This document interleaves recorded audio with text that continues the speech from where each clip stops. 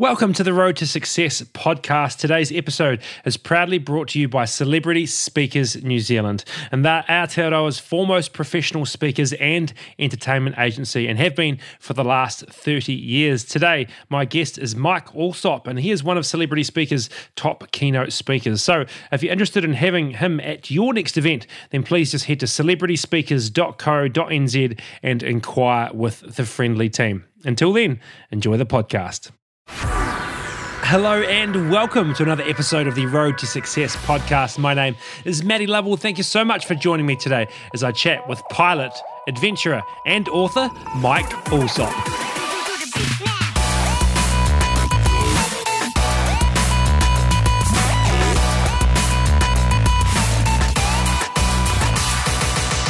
Alrighty, Mike Allsop, mate. Thank you so much for doing this. Thanks for inviting me. I obviously don't know you at all. We've met about 10 minutes ago. And so in the politest possible way, you seem like you've almost got two very opposite personas. On one hand, you identify in a very often referenced as sort of being a regular guy. You have a day job, a family, a kids. And on the other hand, you've done some of the most extreme things that I've ever heard of. And you combine those two personas, and in the middle, you pop out. Yeah, it's a bit like that. I like to think of myself as a normal, regular family guy with a full-time job, but I found this way to have some pretty, pretty exciting adventures.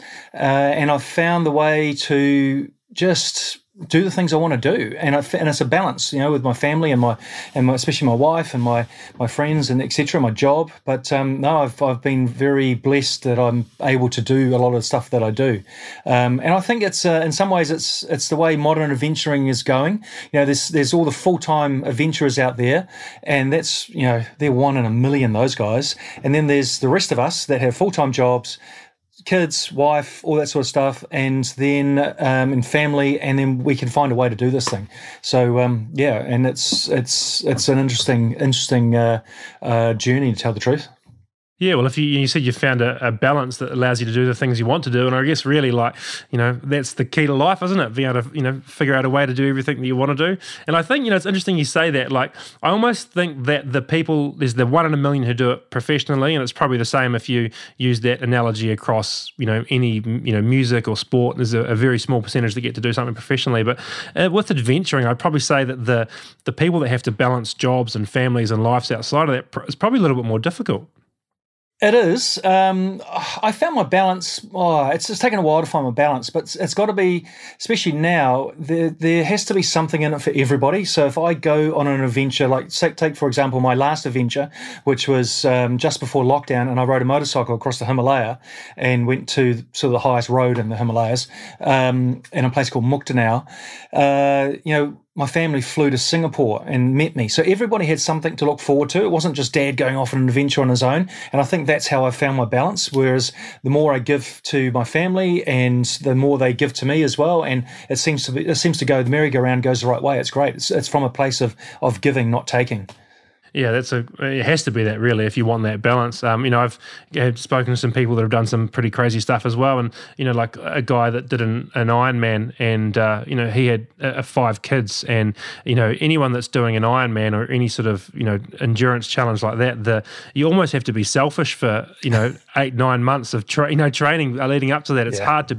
You need a family that can A, is happy with that, but B, can carry the load that you can't for that time. Exactly. So let's talk about we'll talk about the regular side. So obviously you're a dad, you've got kids, and you're an airline pilot as well for Air New Zealand, is that right? Yep, that's right. I'm a A320 captain with Air New Zealand, so I've been with them for 26 years and very proud to fly for the national airline. Absolutely. Yeah, but A320, give me a sense of scale on that.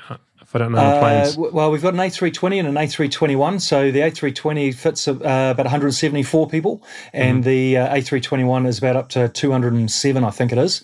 And so they're the regional jets. So they fly up and down New Zealand into Queenstown and across to Australia and all around the Pacific Islands as well. Yeah. And, I can imagine that the last couple of years has been hard for most people, but obviously being in travel, the COVID sort of pandemic has really sort of affected airline travel. Oh yeah, it has, and a lot of friends have been laid off. We lost a lot of people, during the pandemic for sure. It's starting to come back. We can see light at the end of the tunnel now, which is really good, and places starting to open up, and it's actually quite exciting. So it's a very exciting space to be in, and we're ready for for. I think everybody's been cooped up for a couple of years, and they're all going to want to travel, and we're going to be there for them. Yeah, absolutely. Gosh, I think everyone's excited. And look, that's kind of your regular side. And I think it was Bear Grylls that described you, said a regular man who's faced some irregular adventures. So where did this desire come from for you to take on these irregular adventures? Well, I mean, I sort of fell into this life of adventure. I achieved my goal of becoming an airline pilot, and I loved my job. It was fantastic, but I wasn't getting out of bed on fire, with this purpose and this drive. And so I knew I needed a goal. So I plucked random goals out of the air, and I was going to run a marathon, and I failed and didn't even start, and I was going to do the coast to coast, and I sort of failed at that as well. And I took a step back, and I thought, I'm not passionate about those things. I'm not going to bed thinking about them, waking up thinking about them. So how do you find your passion? I don't know. So I just started reading, and I spent a lot of time, and I was overseas flying international then, so I spent a lot of time on my downtime overseas going to bookstores and reading lots and lots of books. And I challenged myself to read all of Ernest Hemingway's books. And some of them are great, and some of them are really boring, but some of them really inspired me. And he ran with the bulls in Spain.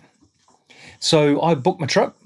Took my girlfriend, Wendy, but it's now my wife, and we went over together, and I ran with the bulls, dressed in my white uniform and my red cummerbund with my roll-up newspaper, and it was incredible. And I came home, and it was a really exciting adventure for both of us, and I came home, and I read Hemingway's next book, and I found out he hadn't run with the bulls, he'd only watched. So you have to be careful, but all of a sudden, here's little old Mike Allsop, brought up by a solo mum in West Auckland, not a very exceptional life, and I've done an adventure like Hemingway had done. So that opened up this world of belief, without a shadow of a doubt. And so then he climbed Kilimanjaro. So I went and climbed Kilimanjaro, went straight to the base camp, and I'm a very big fan. I think we've got this motivation thing all wrong. I think action comes first and then motivation comes after that, right? So if you take a small action, you get a bit of small motivation, and then the snowball starts. So I booked my trip, booked my tickets, and that was my action. And I went over to Kilimanjaro, went right to the base of Kilimanjaro, found an outfitter for $500 and climbed Kilimanjaro, same as Hemingway. And that just opened the floodgates. Anything was possible because I started believing I could do it. And then I sort of fell in love with mountaineering and started climbing bigger and bigger mountains. And then eventually, with a lot of inspiration, I suppose, from that guy behind me, Sured, I suppose. And I managed to climb Everest, and I went on an unguided expedition. I had a person manage base camps for me, which was essential. They were super experienced, and obviously I had a Sherpa and the Sherpa support. Without the Sherpas, no one can get up Everest. And I managed to summit Everest unguided. So that was probably that's really, really was sort of my 3-minute summary of my road to adventure. Yeah, it's a long way from, or a short explanation of reading a book in a overseas bookstore to climbing Mount Everest. I'm sure there was a lot more in the middle, but I liked what you said. We'll come back to Everest in a second, but I liked what you said about, I think most of us have got that motivation equation wrong, that the idea is we think that we sit there and wait to be motivated, and then once we are motivated, then we take that first step. But the key word, I think, is momentum, and momentum you don't get momentum until you take the first step, and the first step often seems so insignificant. It's why most people don't take it. They're like, what on the scale of me climbing Mount Everest, going to Spain to run with the bulls seems almost polar opposite. But you don't get, there's a metaphor. You don't get the second one without the first one. Yeah, absolutely. And just taking that first step, I mean, the thought of climbing Mount Everest, unguided with a Sherpa on summit day, That's just crazy, and that's overwhelming. It's even overwhelming for me to think about it now. So I wouldn't think about that. I'd just think about the steps in front of me. I can't remember who said the quote when they said, "I've lost my way," and then they said, was it Winnie the Pooh? I can't remember. And they said, Can you see just the step in front of you? Well, that's your way. Just take that first step. And so that's with action. Just take that first action. You know, if you don't know what to do, just sit down and start Googling stuff, you know, and that's your action. And you'll find a little bit of momentum. Once you've got that thing that, like you said, momentum, hey, you're off. You're absolutely off. I mean, and there's lots of tools. I talk about having a toolbox. And what I do when I go and talk to people is I tell them really exciting stories, and I tell them how I go about doing these things with my tools in my toolbox, and it's up to them to see what tools they can use and that sort of stuff. And I think the most important thing is that you keep developing yourself, and so that's probably the most important thing. I'm always curious and hungry to try to keep developing myself all along the way, and I sort of don't stop. I've sort of got that passion, which really helps.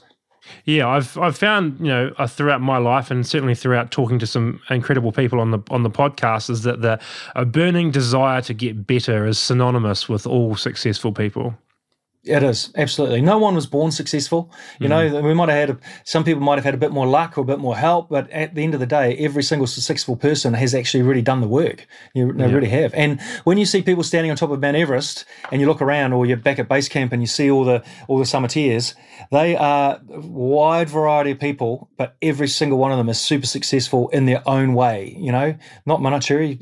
Some are monetary, obviously, but some of them are really successful. Well, they all are really successful in their own way. And so let's talk about Everest a little bit, because, you know, you sort of say, you know, relatively flippantly, like, we climbed Everest unguided, like you know, most people have probably, you know, seen a documentary or something about it, but how long's the actual process? Like, so, you know, when you said, right, you know, I'm going to climb Everest, to you reaching the top and then coming home again, what's that time frame like? Well, for me, you know, you have to have I had 8 years experience. So I went down to a little company called Aspiring Guides in Wanaka, and I didn't tell them I wanted to climb Everest because I was embarrassed and didn't want to tell anybody, because I was afraid I was going to fail. And we can talk about the fear of failure for a lot, because the fear of failing has killed more dreams than actually failing has. So I went down and didn't tell anyone I wanted to climb Everest. Aspiring Guides were amazing to me. They turned me into a really hardcore mountaineer. They showed me how to climb really hard. And I did a couple of sort of real serious trips with them, and then slowly, you know, started doing bigger and bigger mountains. So New Zealand's got some of the most amazing mountains in the world from a technical point of view, and they're very dangerous as well. So you have to be careful. And I reduced that risk by going guided. So if anybody wants to go and climb, take a guide. You know, they're professional. Your risk goes down so much with a guide. And then it was literally, one step in front of the other, and bigger mountains. It took me about probably 7 years to have enough experience and to actually get onto this particular team that I wanted to get onto, because the guy wouldn't take you unless you had experience, and got onto the team. And like I said, he provided all the logistics. But the most important thing about this particular person, his name was Henry Todd, is he had been there already for probably 15 years when I was there. So he had seen that experience of the weather and, you know, incidents and events and accidents, and so he was, you know, super experienced with it, and I needed that to manage me. Even though I had to climb myself, had to carry all my own gear. They gave us camp, a really good base camp, and a really good camp too. Everything else, the Sherpas would set up the camps for us sometimes, which is great, but we had to carry our own food and all of our own gear. But the most important thing is the Sherpa carried all of the oxygen to the South Pole. And then on summit night, they matched the clients with particular Sherpas depending on your skills. I had a couple of friends, but they didn't match me with my friends. They matched me with a Sherpa called Lakpa. And Lakpa, I think he had climbed it once before. He was quite young. I think he might have been 19 or 20. And the two of us, off we went. And without Lakpa, I mean, in my book, I passed out. I ran out of oxygen, and Lakpa found me and saved my life. So without Lakpa, I'd still be on the mountain. Yeah, tell me. I did know that. Tell me that story, because that's incredible. Well, I sort of Lakpa and I was sort of leading, going first, and there's a fixed rope, there's a fixed line, and the Sherpas had put the line in before. So Lakpa was behind me, but Lakpa was carrying 2 bottles of spare oxygen, spare bottle for me and a spare bottle for him as well. So, and he's carrying his own bottle. So his pack was incredibly heavy. And we got up to the south summit, and then he met his brother on the south summit. And so then I climbed down a little bit onto the ridge, the very knife-edge ridge that you see in all the big photos. And then Lakpa came down, and we worked our way across the ridge, up the Hillary Step, and there were some people coming down, so we sort of got separated. So I carried on, and I got to probably, I'd say, I remember because Everest sort of shallows off at the top, and it's a nice walk for about the last 20 minutes to the summit. And I remember thinking, wow, this is incredible, you're going to climb Everest. I've got past the hardest part. And then I started to get really disorientated, and I started to stagger, and then I got really dizzy, and I sort of slumped forward, and I slumped onto my one knee, and I'm pushing on my axe trying to get up, and then I just collapsed into the snow, and I turned around, and I'm sitting out right from the summit, and I mean, that's my summit cut out there, and I'm sitting right out looking out, from the top of Everest, and my vision starts doing this, and all the colours going, and I remember thinking 40 people have vanished in this spot on this ridge, and I'm about to vanish. And then I felt this big tap on my shoulder, and it was Lakpa, and he knew what had happened. I'd run out of oxygen, and he changed my bottle, and he saved my life. I stood up. God, eh? Oh, yeah, I stood up, and we came around the corner. No one else was there, just Lakpa and I saw that summit, and I thought, holy smoke. I felt a tear sort of trickle down underneath my goggle, and then something clicked, and there was no space for emotion. Your eyeballs will freeze for a start. It's just too dangerous. And I looked at Lakpa and said, let's go, man. Couple of photos, one phone call, and we're gone, and we stood up there for a couple of minutes. Wow. And did it feel as good as you thought it was going to feel? No, I was terrified, absolutely terrified. I mean, that shot there is a cutout of me actually standing on the summit that the publisher for my book did, and so I was standing there behind those goggles. I'm absolutely terrified. And people say to me, you conquered Everest. And I went to see Sir Edmund, and when I came back, and I told him, people keep saying this, and he sort of, I never forget, he was sitting in his chair, and he had his whiskey, and he had his glasses, and he put his glasses on the end of his nose, and he sort of looked over his glasses, and he put his whiskey down, and he goes, Mike, the only thing we conquered was ourselves on Everest. And I really like that. It was true. I rang my wife, and then we just got down. It was just too frightening. It really was. Yeah. And what's the actual climbing time frame from bottom to top and then back down again? Is it 2 weeks or 3 days or? So Kathmandu to New Zealand was 100 days. Wow. So I got to base camp. I think I got there on the 10th of April, and I left base camp around the 31st of May. So that was 6 weeks on the mountain. Yeah, far out. And tell me, you see these pictures and stuff online now. Maybe it's changed since you've done it. Of just these huge queues of people. It's almost like it's I don't want to say bastardized, but it doesn't. Did you experience that? No, that's just a moment in time. That everything is sort of, that was in 2000 and, well, it's happened a couple of times, but the weather goes a bit south and everybody tries to climb all at once, and, the weather windows and people are panicking, wanting to climb. So, it does happen. But you don't go to Everest thinking you're in the Southern Alps of New Zealand. You go there with a good attitude because, you're going to be around people. And they're brilliant to talk to. Once you break that ice and talk to somebody, especially as a New Zealander on Everest, it's a really cool place to be. It's really neat. Yeah, I can imagine. And also, I've been reading about you that on the way up, you actually see people who haven't made it. Yeah, that's quite frightening because there was a group from the army, and they were I knew who they were. They were the special branch, let's say, and they were saying it's the hardest thing they've ever done, and they had just done it a couple of days before me. So when you hear those type of guys talking like that and seeing their physicalness or how wrecked they are, it's quite frightening. And that's where you've got to be very mindful not to worry about that and just focus on what you're doing. Because you could easily get overwhelmed really easily. Yeah, I can imagine. And do you literally see, people who have passed away climbing the mountain? Yeah. Well, you do. But you have to look for them. So, in saying that, like at the South Col, there are people, buried in the snow around the place, and so that's not very nice. And if you look for them, you could probably see at least 20 or 30 people still left there, but you don't actually see them, that much. When you walk up, I saw a couple of people still there, but I didn't look.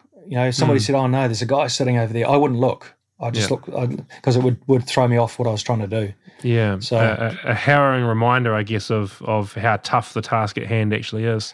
Well, especially when you see somebody that like I saw, sadly, Scott Fisher out of the book Into Thin Air. I saw him. He was lying there with his bag on his head, and he's an incredible climber. He's an incredible person. He climbed Everest without oxygen, and he climbed K2. And here am I walking past his dead body. That's next level. Trying to get that out of your mind. Yeah. So. And I can only imagine when you've done it, and you said at the top there's no time for emotion, which is completely understandable. Climbing down is probably, I understand actually most people the fatalities seem to be when people are going down rather than up. Yeah. Once it's sort of said and done, is the after spending so long, 7 years you spent of training to do it, does it feel as satisfying as you think, or is it sort of like, do you start thinking what next, or what's that sort of accomplishment feeling like? Well, there's only 2 times I remember thinking to myself, wow, this is incredible what you've done. It's only twice, and once was when my wife said something to me on the phone when I got down to base camp, and I thought, oh, actually you're right, this is crazy. And then I remember taking the last glimpse of Everest as I walked out of the mountains and looked back at Everest, and remember thinking, I just have no idea how I did that. There was a bit of downtime when I came home that I struggled, but I went back to my toolbox and I started just coming up with ideas and let myself dream, and I read lots of books, and then I found my next adventure, which was the 7 marathon, 7 days, 7 continents run. So it seemed to work all right. Yeah, and that's the most horrific thing I've ever heard of, and I'll come back to that in a second. That's 777. But the one thing I like, about when I came across your story, and it's sort of as I mentioned at the start, you've got these two different personas, is that you've found a way to include your family in your adventure life, and you've done some pretty special stuff with your kids as well. Yeah. So, I mean, without a shadow of a doubt, take Everest, all the adventures, there's nothing comes close to children. So people with children out there, just, know that. There's nothing comes close to them. So I found a way, actually I read a book, hang on, here it is. So I wrote, this is my second book, and that's about adventures with my kids. So my wife's quite smart, and I said to her, she came up to get me from Everest, right? And I was a mess, but I was excited because I had a job offer the next year on Everest. And I said to her, hey, I've got this job offer. I can work on Everest. Won't get paid much, but all my climbing will be covered. And she said, look, if you need to climb Everest, Mike, don't worry, we'll find a way. She didn't mean it at all. What she was doing was giving me space to work out myself that, in all honesty, my children need a dad more than I need to go and climb Everest. So when I took a step back, it was actually the connections with the Sherpa and the especially the Nepalese people that meant so much to me. So it was her idea. When each child turned 7, it was compulsory. They had to come to Everest with me, and so I took them just one-on-one, me and them, no one else. Lots of people wanted to come with us, and I turned everybody down. It was just the child, myself, and we trekked probably halfway to base camp, stayed with my Sherpa friends, and just had a magic one-on-one time. And that sort of filled my little adventure tank, and it was something really special with the kids that they look back on. That was quite neat, and so that really helped me as well. Yeah, that's an amazing way to include it, I think. Yeah, I've done some things, nothing compared to what you have, but I've done a few things, and people always tell you about how having kids will change your life, and then all of a sudden you hold your daughter or your son, and then you start when they're born, and the whole world sort of seems to collapse into this little bundle, and then as they get older, you start doing more things with them, and that is the highest high you can certainly ever feel, or I've ever felt anyway. Yeah, absolutely. And let's talk about this 777 thing, because this is probably the most outrageous thing. I've spoken to some mad people. I actually spoke to a guy I had on the podcast, and you've probably heard of it. There's a thing called Everesting, which doesn't involve the mountain, but you find a hill and you figure out how many times and so during the initial lockdown in 2020, he had about 8 steps in his garden, and he figured out that he needed to climb them about 3,500 times or something in a 24-hour period to have done Everest. And so he did that, and he was going dizzy and all sorts doing that. But running 7 marathons in 7 days in 7 continents is trumps nearly anything I've heard of. And so at the start, you actually, when you mentioned this, when you very started this conversation, you said that you tried a marathon and failed, and it was because you found something that you weren't passionate about. Yeah. How the hell do you go from not being passionate about running a marathon to deciding to run 7 in 7 days in 7 continents? Well, I needed to find something that was just as crazy as Everest, that was way out there, had huge risks, but not the risk of getting killed, so the risks of failing. So I read Sir Ranulph Fiennes' book, and he was the first guy to do it with his friend. And the second I read that paragraph, I thought, that's it. I'm doing that. Sat down with Wendy and I said, look, I won't train outside school hours. I'll train only inside school hours unless I have to do a big run. And so that worked out really well for the family. And it was only 7 days. And then I trained, but I overtrained, and I was afraid I was going to fail. So I pushed myself too much, and I put a stress fracture in my lower spine. And I never forget, I remember being we're all ready to go. I had everything, 2 weeks, and I was off. And I was on the phone to the National Business Review giving a phone interview. And I turned around, and there's Wendy on the back steps with tears coming down out of her eyes and down her cheeks. And she's on the phone to the doctor, and the doc's saying, I've just got his MRI results, and he's got a stress fracture in his spine. He ain't going anywhere. So that was devastating. So I had to regroup, and it took about 8 months before I managed to train up again. I never, ever started a stopwatch again. I just ran and I had worked out I hated running. I still hate running, hate running. But I love the adventure. So the adventure, what was driving me, and running was just my vehicle to get that adventure. Once I worked that out, I was off. And so, I think I was the 3rd or the 4th person in the world to do it. And I went to the Falkland Islands, sits on the continental shelf of Antarctica, and waited for a week, and then ran a marathon, hopped on an airplane, went over to Why do Chile. you wait a week? Why do you wait a week there, sorry? There's only one flight a week. Oh, I see. So you've got no choice. So it's a very, very interesting place. As soon as the Falkland Island people work out you're not Argentinian, they really like you, especially when they find out you're a Kiwi. They love us even more. So I had a cup of tea with the Governor General and all sorts. It was fantastic. And then I went to Chile, to Santiago, and ran a marathon there on my own. That's where one of my knees blew out. I gave myself runner's knee, and so I hobbled, got on the airplane, went up to Los Angeles, and Air New Zealand had a huge team to meet me up there, and they helped. Then my other knee went, and so we strapped my knees up, got on an Air New Zealand aircraft, flew straight to London, jumped off that airplane, got a physio, checked my knees, they were all okay, and then I started running, straight on another airplane to Morocco in Africa, back up to, up to London, and then straight over to Hong Kong, and then flew home, ran the last one at home. And so I finished all 7 within the end of the 7th day. We raised quite a lot of money for Kids Care New Zealand, so that was really, really awesome. It was an adventure, I'll tell you, a real adventure. It's the most outrageous thing I've heard.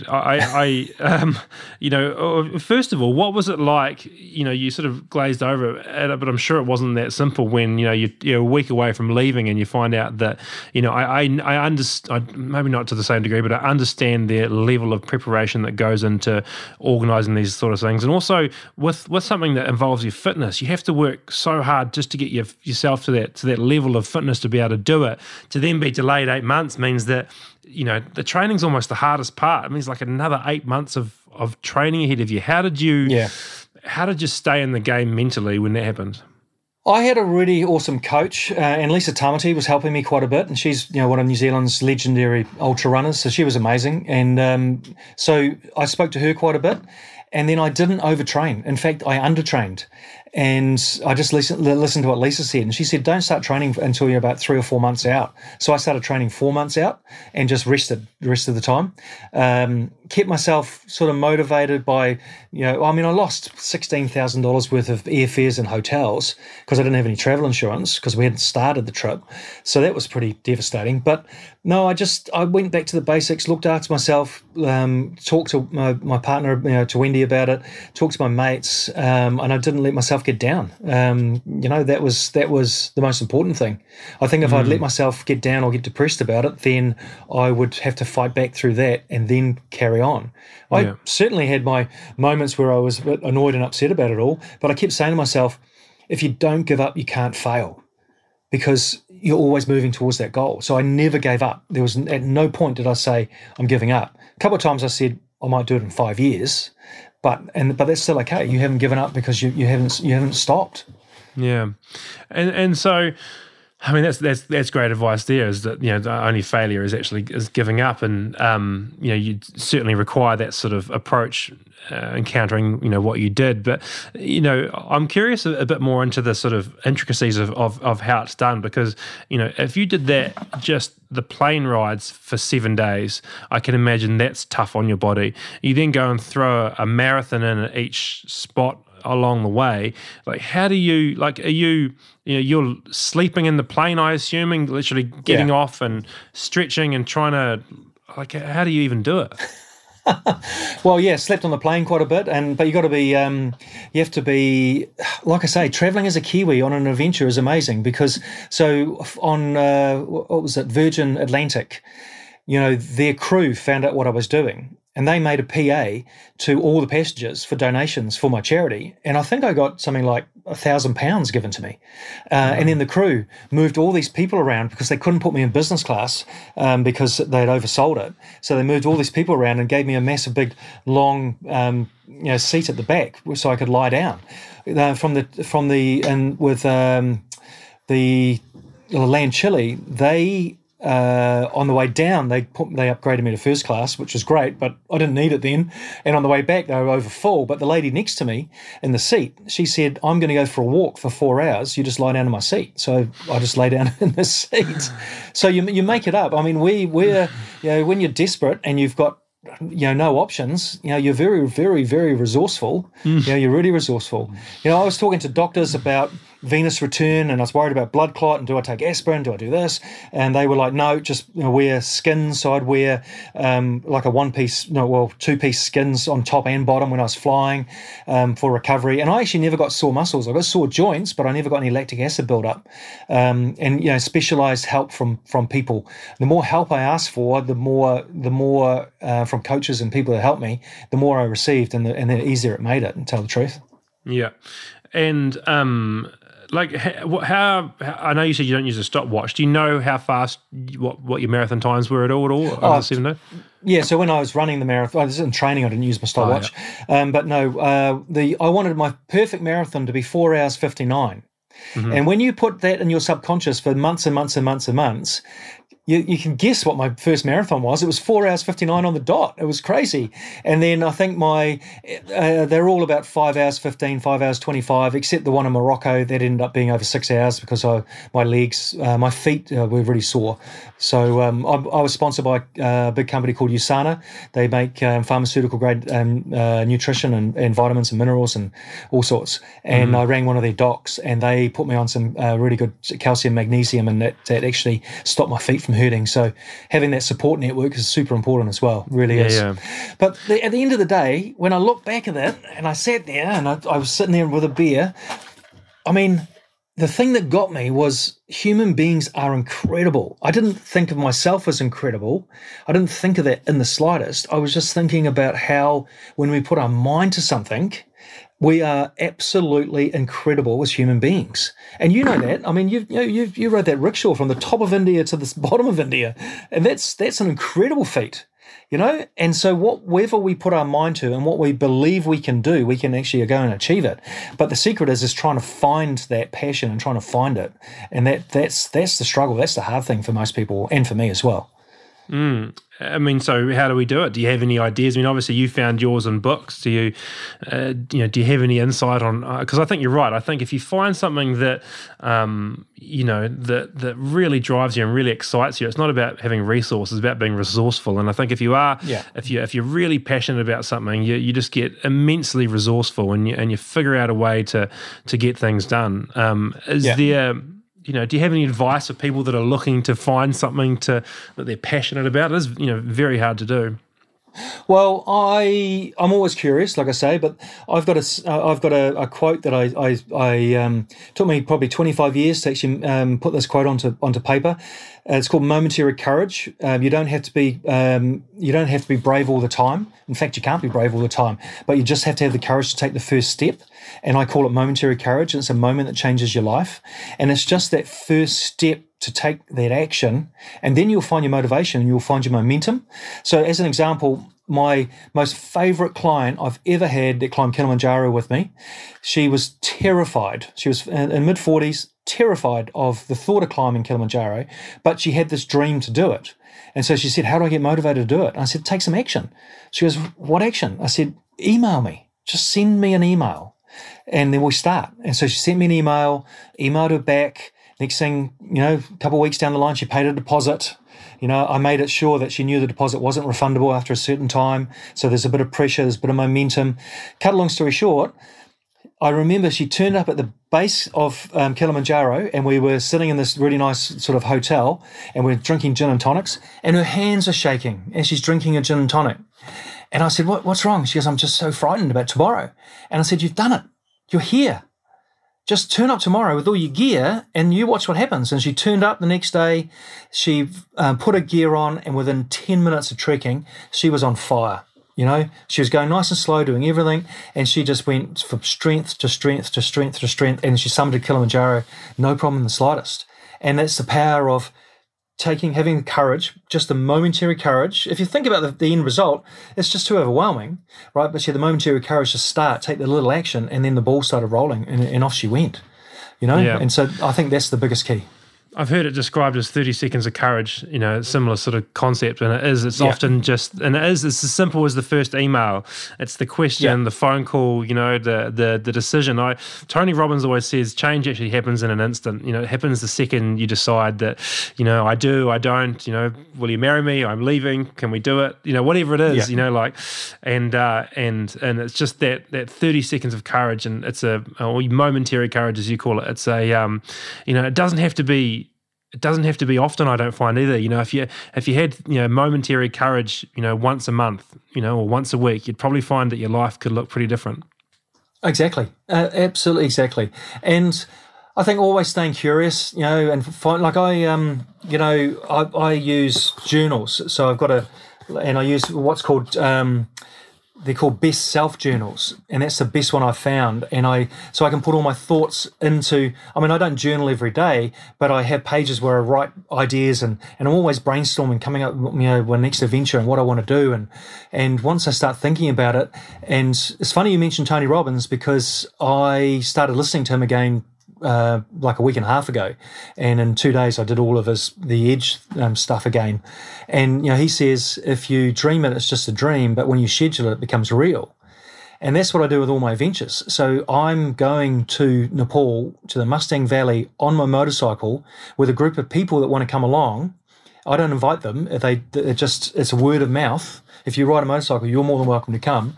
And we're going to go and explore sky caves in the Mustang Valley. And I know that's going to happen in 2024.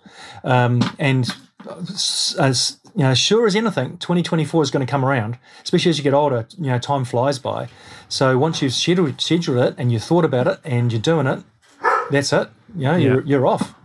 Yeah, it's certainly a good way to start. I'm a big believer in journaling as well, and I have mine here as well. But I always I started about maybe 6 years ago now. Gosh, 6 years, yeah.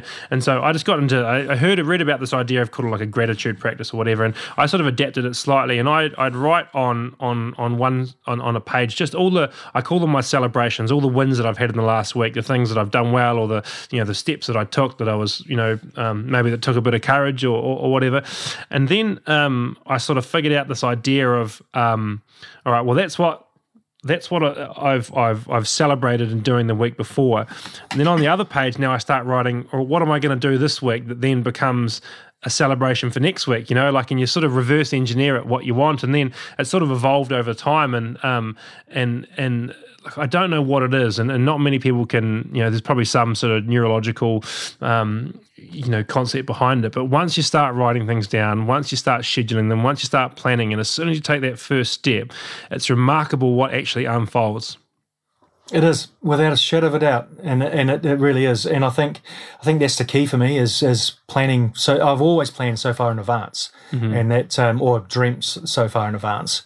And the same as like with what Tony Robbins says, you tell people that you trust and you care about. You don't have to tell everybody. A lot of people make this mistake of getting onto social media and telling everybody what they're going to do and their plans and their dreams. I mean, that puts a lot of pressure on you, because there's a lot of that's a different, funny space out there. I can't get my head around a lot of the social media stuff at the moment. I really can't. Yeah, it is very bizarre, and it's certainly, I think there's some unintended consequences that we're sort of now only starting to realise. It's an interesting thought. So when you mentioned before, when I decided to ride that rickshaw across India, I was sort of like kind of documenting the process, and I did it all. And so what I started doing is I whenever I told someone, I gave them like a little notepad, and I'd say, look, I'm going to tell you something in a minute, and I want you to write down what you think. And so, I'd tell them that I want to ride this rickshaw from the top to bottom of India, and we wanted to raise 50 grand for charity. Pretty much that sentence. And then I'd say, what do you think? And just write down whatever comes to your mind.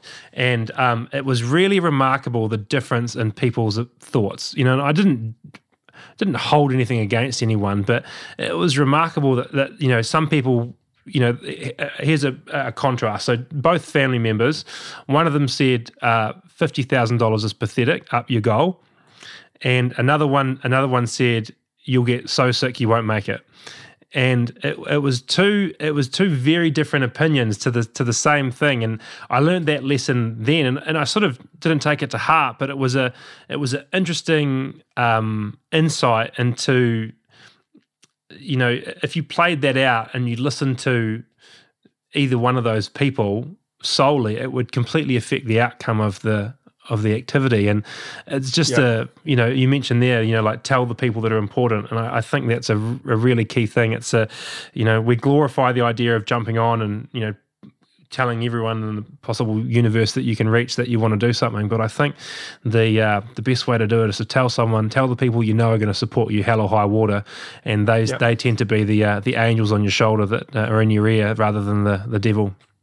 Oh, exactly. And I've had the same experience with you. I've had people tell me I'm crazy, tell me I'm stupid, tell me it's this and that and everything, and really try and put me off.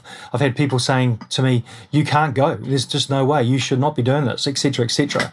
And so I'm very careful who I tell. I only tell mainly Wendy. She knows me, and but she knows my limits as well, because sometimes you do need a confident person that will say, actually, no, this you can't do this. I mean, I was invited to climb K2 with a really amazing team, and I told Wendy about it, and she looked at me and she goes, that's another wife and another life. And that was her way of, that was the way of going. And I sort of stopped and thought, actually, no, being a dad, I shouldn't be climbing K2. There's no way. And so, so that's you do have to choose who you confide in. And pick your battles and listen to your wife is probably good advice as well. You also managed to run as if your list of achievements wasn't as already long enough already. You ran the world record for the highest ever marathon. Yeah. Now, so unofficially, I can't find anywhere in the world that anyone's done it any higher.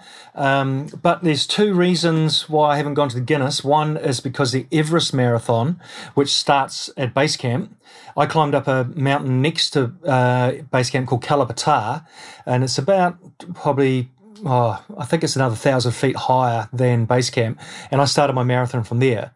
And then I ran over this thing called the Cholar Pass, and I ran around, whereas the Everest marathon just goes straight from base camp straight to Namche Bazaar downhill. So, but I didn't want to cut that person's cheese because they obviously employ lots of local people. They obviously do some good work for the communities as well, and it's their business as well. And I don't want to do anything else. I haven't pushed it officially, but yeah, I don't think anyone else has run a marathon higher than that. I'm not challenging the validity of it at all. It's unbelievable. I read that it was minus 32 degrees Celsius. Yeah.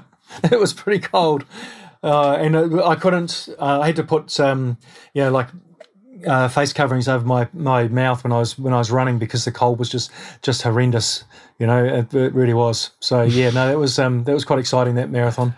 Again, it was a venture. It was a venture, and I did it with my Sherpa friends. And one of my really close Sherpa friends, his name was Tindu. Sadly, he was killed in the mountains, and a lot of the Sherpas, it's just so sad, and it's just so rough, their life. And so anyway, Tindu and I ran this part of this marathon together, and I remember he said to me, "Hey, I'll run ahead, and I'll get into this tea house for you, Mike, and I'll get everything sorted out." And he got there, and I've never in my life ever seen a Sherpa exhausted except for this one day. And Tindu was absolutely exhausted, and he sort of looked at me, gave me a big hug, and I went on to the next bit, and I was just going slow, and he gave me a massive big hug, and it was really special just to do it with your Sherpa friends. It really was. It was really cool. And it sounds like over the years of going there, you've developed quite a sort of relationship. I know there was the artifact that you returned at some stage as well. It seems like you've sort of developed a bit of a relationship with the Nepalese, and particularly with some of the Sherpas. Yeah, I really I love Nepal. Nepal is amazing. It really is.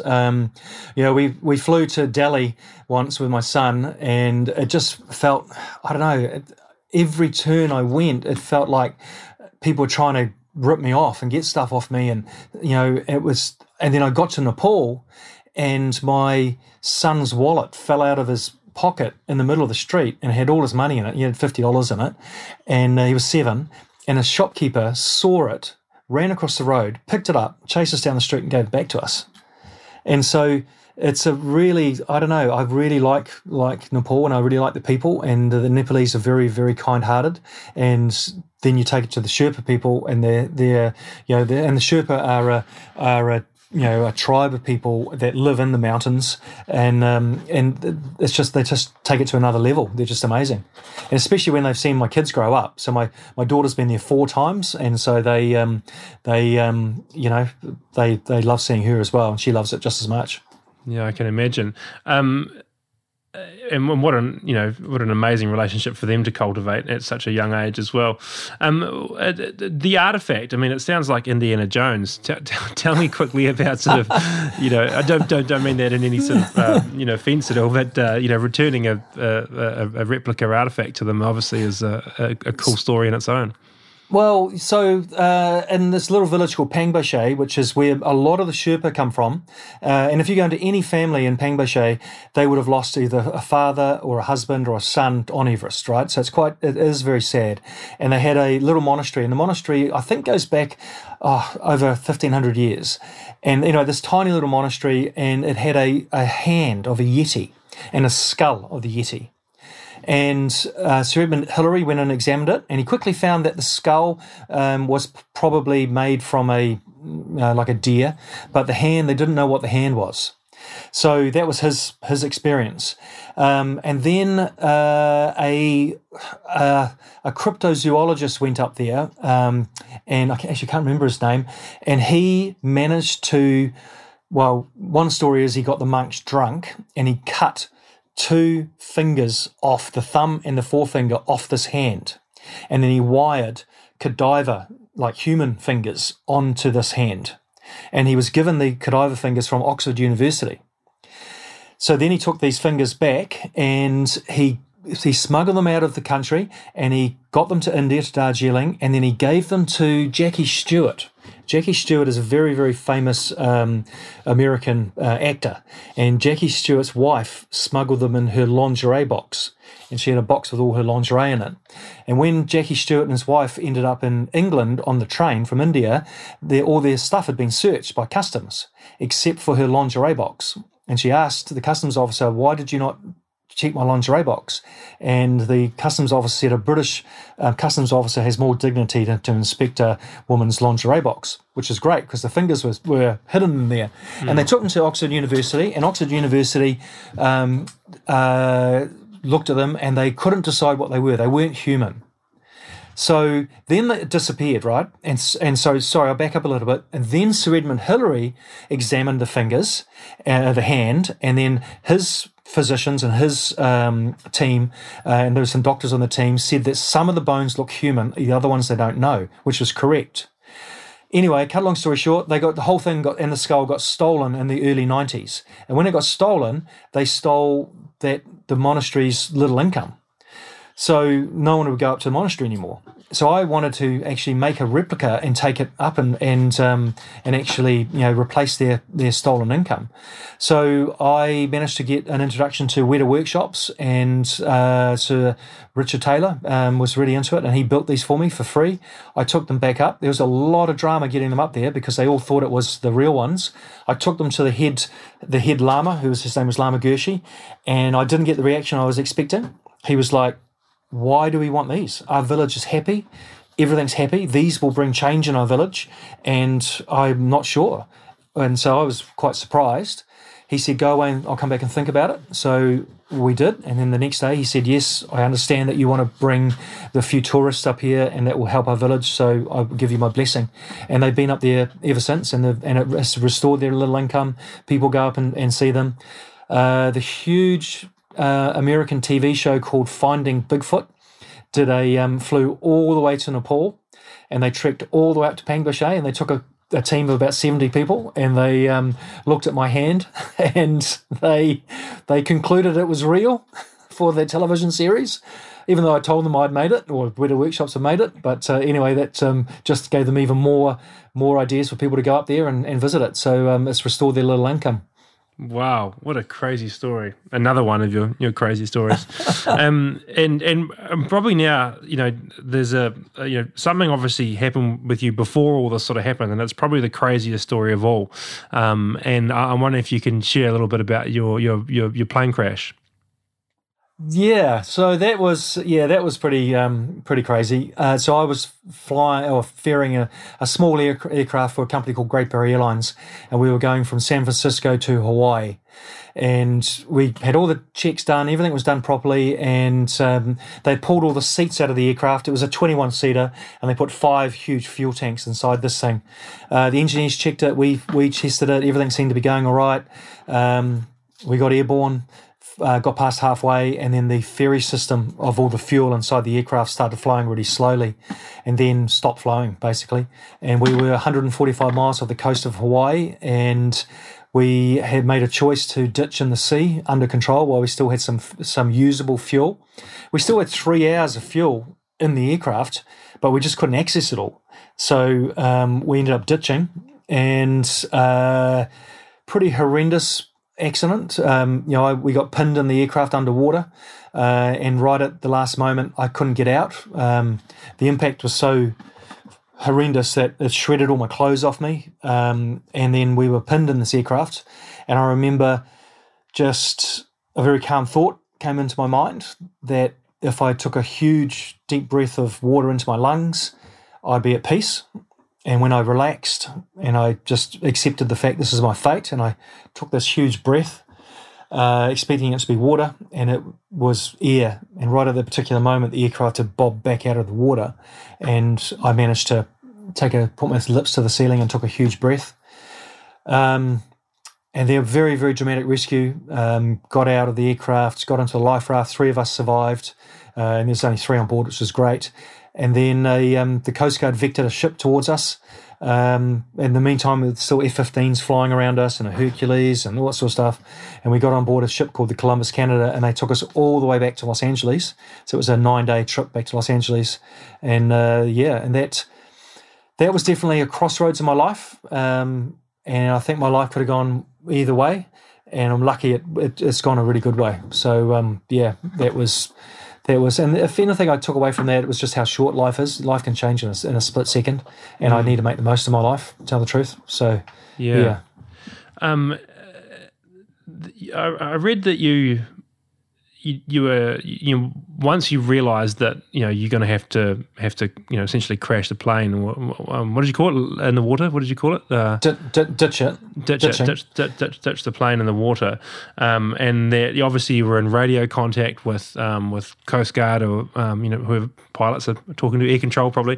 Coast Guard. Yeah, and they sent a Hercules out next to you, and didn't the Hercules pilot told you to lift the landing gear up because it would smooth your landing?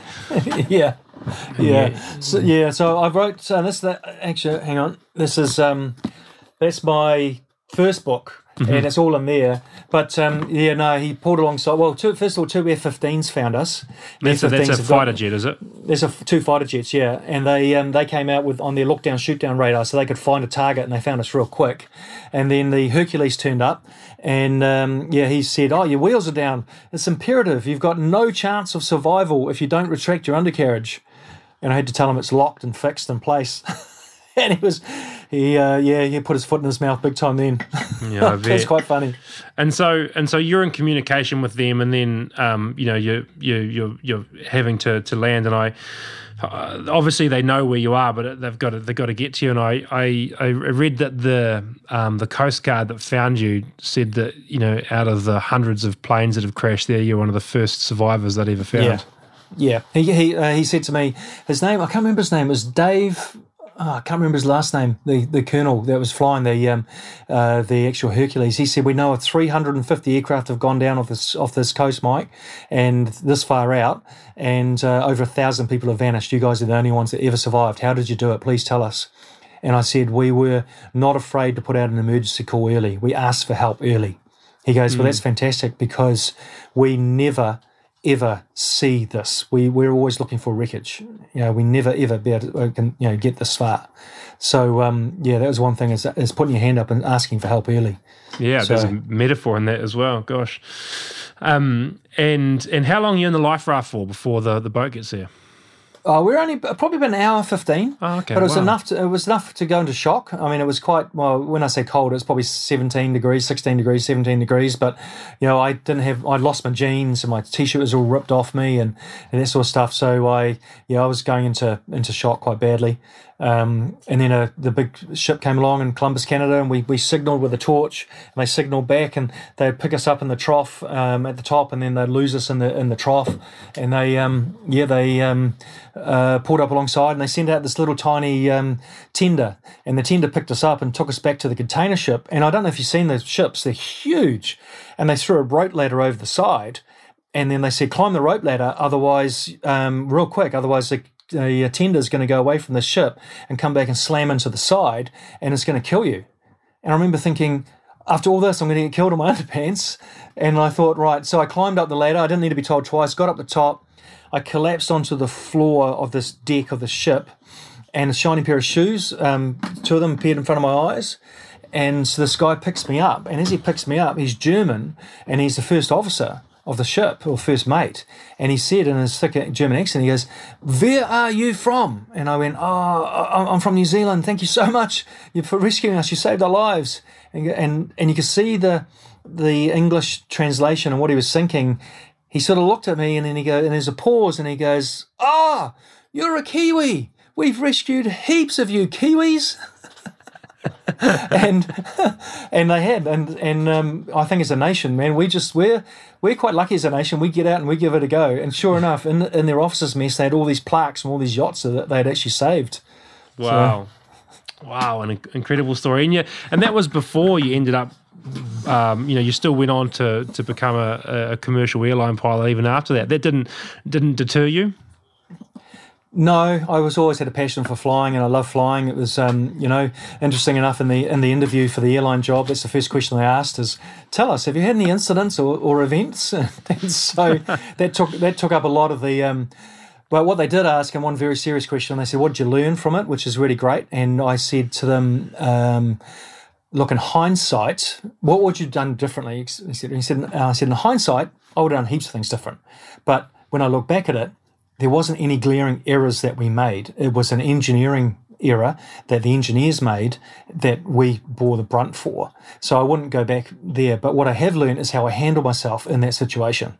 And it's not saying that I handle myself the same in the next emergency situation, but more than likely I would. And I think that's a really lesson, because not many of us actually get to see ourselves in that situation. So, yeah, and they like that answer. Yeah, I bet. I mean, that's a hell of a story. They probably don't expect many people to say they've crashed and ditched their plane before in an interview with Air New Zealand. But yeah, again, a hell of a story. You've been successful in a number of different sort of pursuits with, mountaineering, running, obviously professionally, a parent. Are there some key things that have helped you sort of, traverse these several different sort of, endeavors and allow you to be successful at all of them? Key things? I don't know. I'm lucky I've found a partner who supports me in that way. But like Wendy doesn't want to do the adventures herself, but she likes the adventures and lives vicariously through me with the adventures. And so then that gives me the opportunity to try and push what she wants to do. Like, she's passionate about Scottish castles. We all have to have our own dreams and our own goals. And so I'm lucky that I've got that level of support, to tell the truth. That's number one. But then at the same token, I found that the more I give, the more I get back. So the more, so Wendy's been, for example, she's been to Scotland 3 times and loves it, absolutely loves it. Wants to go back on another adventure over there to Scotland. I don't want to go to Scotland. That's not my thing, I mean, it'd be interesting, but it's not on the top of my bucket list. And so the more I give to her, the more she gives back to me, and then the merry-go-round goes like that. And I think when you come from that point of view, I think that works really well. I'm lucky I've found my purpose. And my purpose of what I want to do is just to have an exciting, interesting life where I'm surrounded by my family and my friends and have adventures at the same time. And I think that is the priority. So if I prioritize anything, it would be my family and my loved ones and my friends, and then having adventures. And somehow I've managed to fix that, put that all in place. I've started a little business called High Adventure Tours, and I've got a little website, and then it was all going really well. And because I've got so many contacts in Kilimanjaro and in Nepal, I can put people on to organise the most amazing trips for them, where they're not going to get ripped off. They're going to pay the proper price, and they're going to have the most amazing adventure. And that was going great guns until January 2020. So that's what I like to get back into as well, is just organising some trips and doing some more trips with people, and seeing their belief change in themselves when they're trekking away to base camp or up to Kilimanjaro. It's just incredible. It's magic. It really is.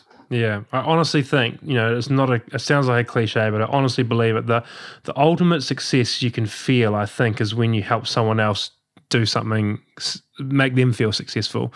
The I don't know what it is, the endorphins or the emotion that you get to enjoy when someone you've helped or worked with has succeeded in something they didn't think they could do is undescribable. Yeah, and that's the job of a good leader, is bringing other people up and watching them grow. And I'm lucky I've had some really good leaders that have taught me that and have done that for me. And so, I've got teams that I took to Everest 10 years ago, and some of them are still some really close friends of mine, and we still get together for reunions. And I think when you sit in your rocking chair and you're 90 and you're telling your grandkids stories, these, going to Kilimanjaro and summiting Kili, or going on a safari in Africa and Tanzania afterwards, or going to Everest Base Camp, those are going to be some of the stories that you'll be telling in that rocking chair, and without a shadow of a doubt. And I like being able to facilitate that for people, I really do. Yeah, it's exciting. Yeah. That's an interesting way to look at it as well. Just thinking about that. I mean, it's the ultimate way to measure a life well lived, isn't it? Is to think about how would you reflect on it if you were sitting at the end looking at it, and if you can spend the rest of your life trying to make sure that conversation's a positive one rather than a negative one, then you're probably moving in the right direction at least. And that's why, like what you do with journaling, and planning your day and doing that sort of stuff, you're making the most of your time, because I tell you what, there's not a single day in my journal that's blank. I've always got heaps to do, and so even though my wings are clipped and I can't go and travel overseas on my adventures, there's still tons of stuff I have to do. So I think that's a really good way to make the most of your life as well. Yeah, time. Yeah, I was taught. People always talk about time management. You can't actually manage time. You can only manage yourself. Time doesn't care what you try and do to it. So you have to try and manage yourself. Hey, what's next for you? Obviously you've talked about riding this motorcycle in this valley. You must have itchy feet, I'm sure. Oh, well, so in the second book, this one, the High Adventure, each of my kids got to go to see Everest when they were 7, rite of passage, compulsory, you've got to go and do it. And believe it or not, they loved it. So when they turn 14, they get to choose another adventure. So my daughter, but it's got to have 3 things. It's got to be outside the limits of what's possible. It's got to be, so you don't think you can do it. It's got to be good for a community, and so it's got to be good for someone else, and Wendy's got to approve it. So my daughter, and she's on the cover, she went to base camp and she paddled the world's highest lake. We took stand-up paddleboards. It was her idea, and I remember her coming to me and showing me this satellite photo of this lake next to Everest. And she goes, "Dad, we'll do a stand-up paddle of that lake." And she goes, "I'll do it." And I said, "How are we going to get the paddleboards there?" And she goes, "Don't worry." And one of my friends is called Gurman Sherpa, and she goes, "We'll borrow Gurman's yaks, and we'll borrow one of his yaks, and he can take the yak can take the paddleboard."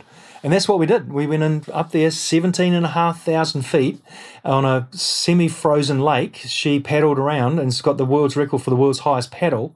And so she was 13.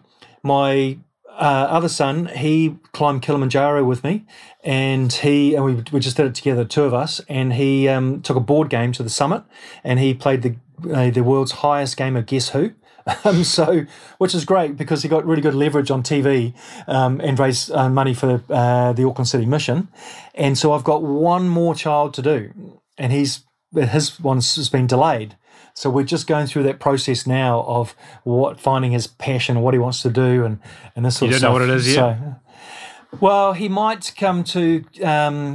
he's a bit competitive, so we might go to Everest Base Camp and guide a whole lot of people up, and then him and I might just disappear afterwards and climb a little peak next to Everest and do it that way. A safe one, no crevasses, limited avalanche risk, and take the whole lot of Sherpa with us so that it can help us keep us safe.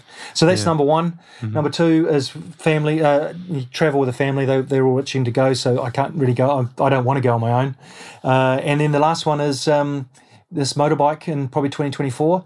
So Google Sky Caves in the Mustang Valley, and there's 10,000 caves where the Buddhists lived probably 2,000 years ago, and they would pull up the ladders on these cliffs so that the marauders from Tibet couldn't go and attack and kill them. And out of 10,000 caves, only 600 have been explored. So we're going to go and explore some unexplored caves.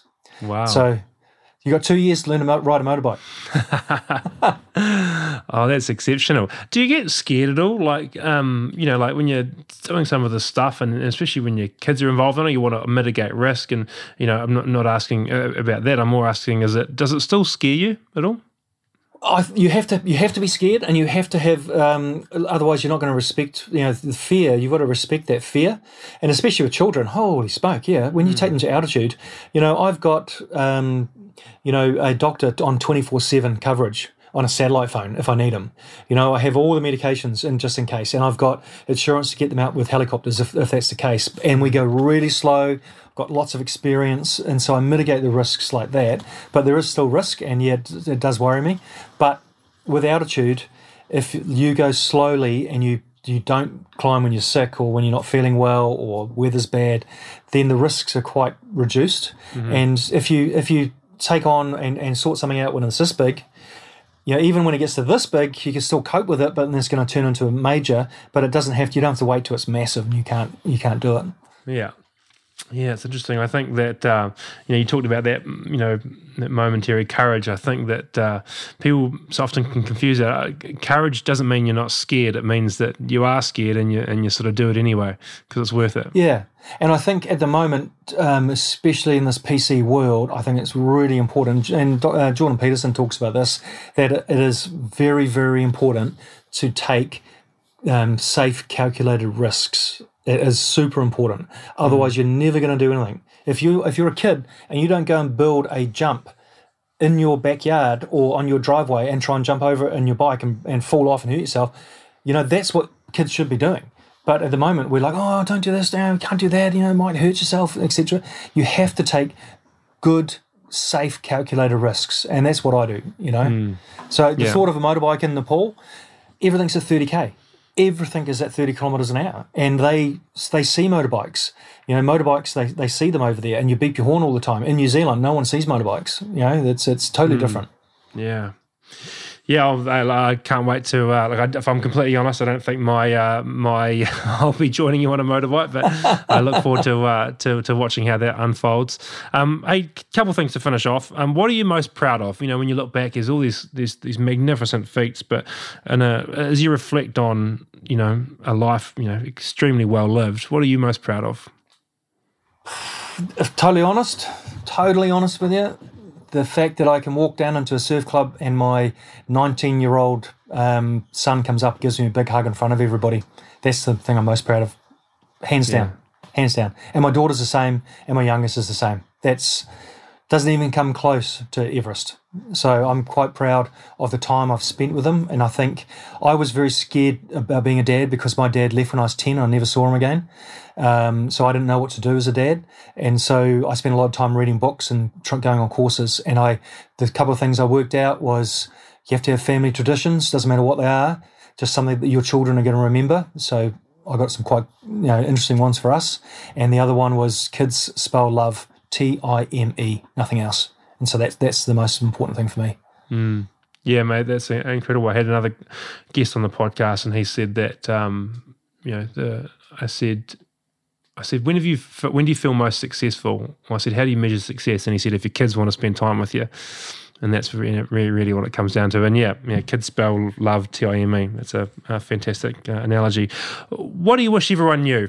If you could whisper into the world, if Mike Allsop was to, give advice to the world that would make it better, what would you tell people? I don't think Mike Allsop would give advice to make it better like that. But if I could tell somebody and tell people, is just, you have no idea of the capability that sits inside us as human beings. And it's just unleashing that belief. Once you start believing in yourself and you change all your beliefs, you can do anything you want. You really can. As long as you've got the determination and the guts and the belief, you can do anything you want to. We human beings are incredible. Yeah, mate, it's a lovely way to put it. And mate, if you're anything to stand by, it's certainly you're living proof of that very statement. So, look, Mike, I'm incredibly grateful for your time. You've mentioned your books. Tell us where can we get the books? What are they called? Well, they're out of the bookstores now, but any bookstore you can order them, or any library's got them. That's my second book. That's more about kids and adventures with children. Yep. That's my first one. Is that the one you've got? Yeah, High Altitude and High Adventure for people just listening. So High Altitude, that's the number one. That's the crazy one with lots of crazy stories that you won't believe. So if there's any more, I'll fall off my seat. That's for sure. Gosh Almighty. Hey Mike, I'm incredibly grateful for your time, for sharing. You've done some stuff that is far beyond belief, and now you obviously share your story so openly, and I think that we talked about success is helping other people be successful, and I think you're certainly ticking that box as well. So mate, keep on doing the amazing work you're doing, and thank you for your time, and I look forward to seeing how the next adventures unravel. Awesome. Hey, it's been a pleasure. Thank you very much. See ya.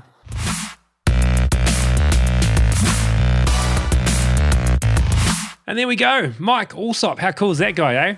Imagine him being your dad. Far out.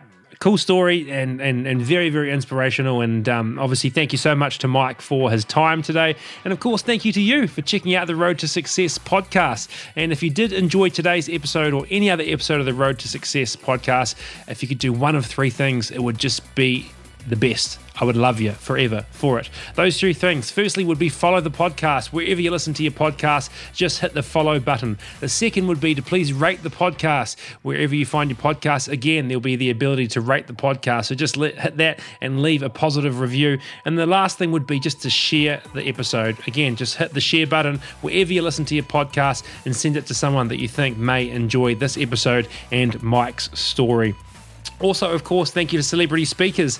They are the sponsor of the Road to Success podcast. And look, I do a bit of work as a speaker for Celebrity Speakers, and certainly from the speakers side of it, they're absolutely incredible. They take care of everything.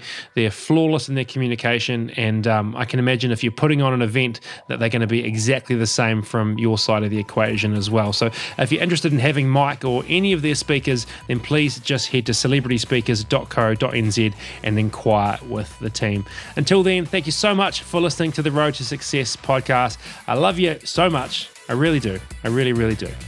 Take care. See ya. Bye.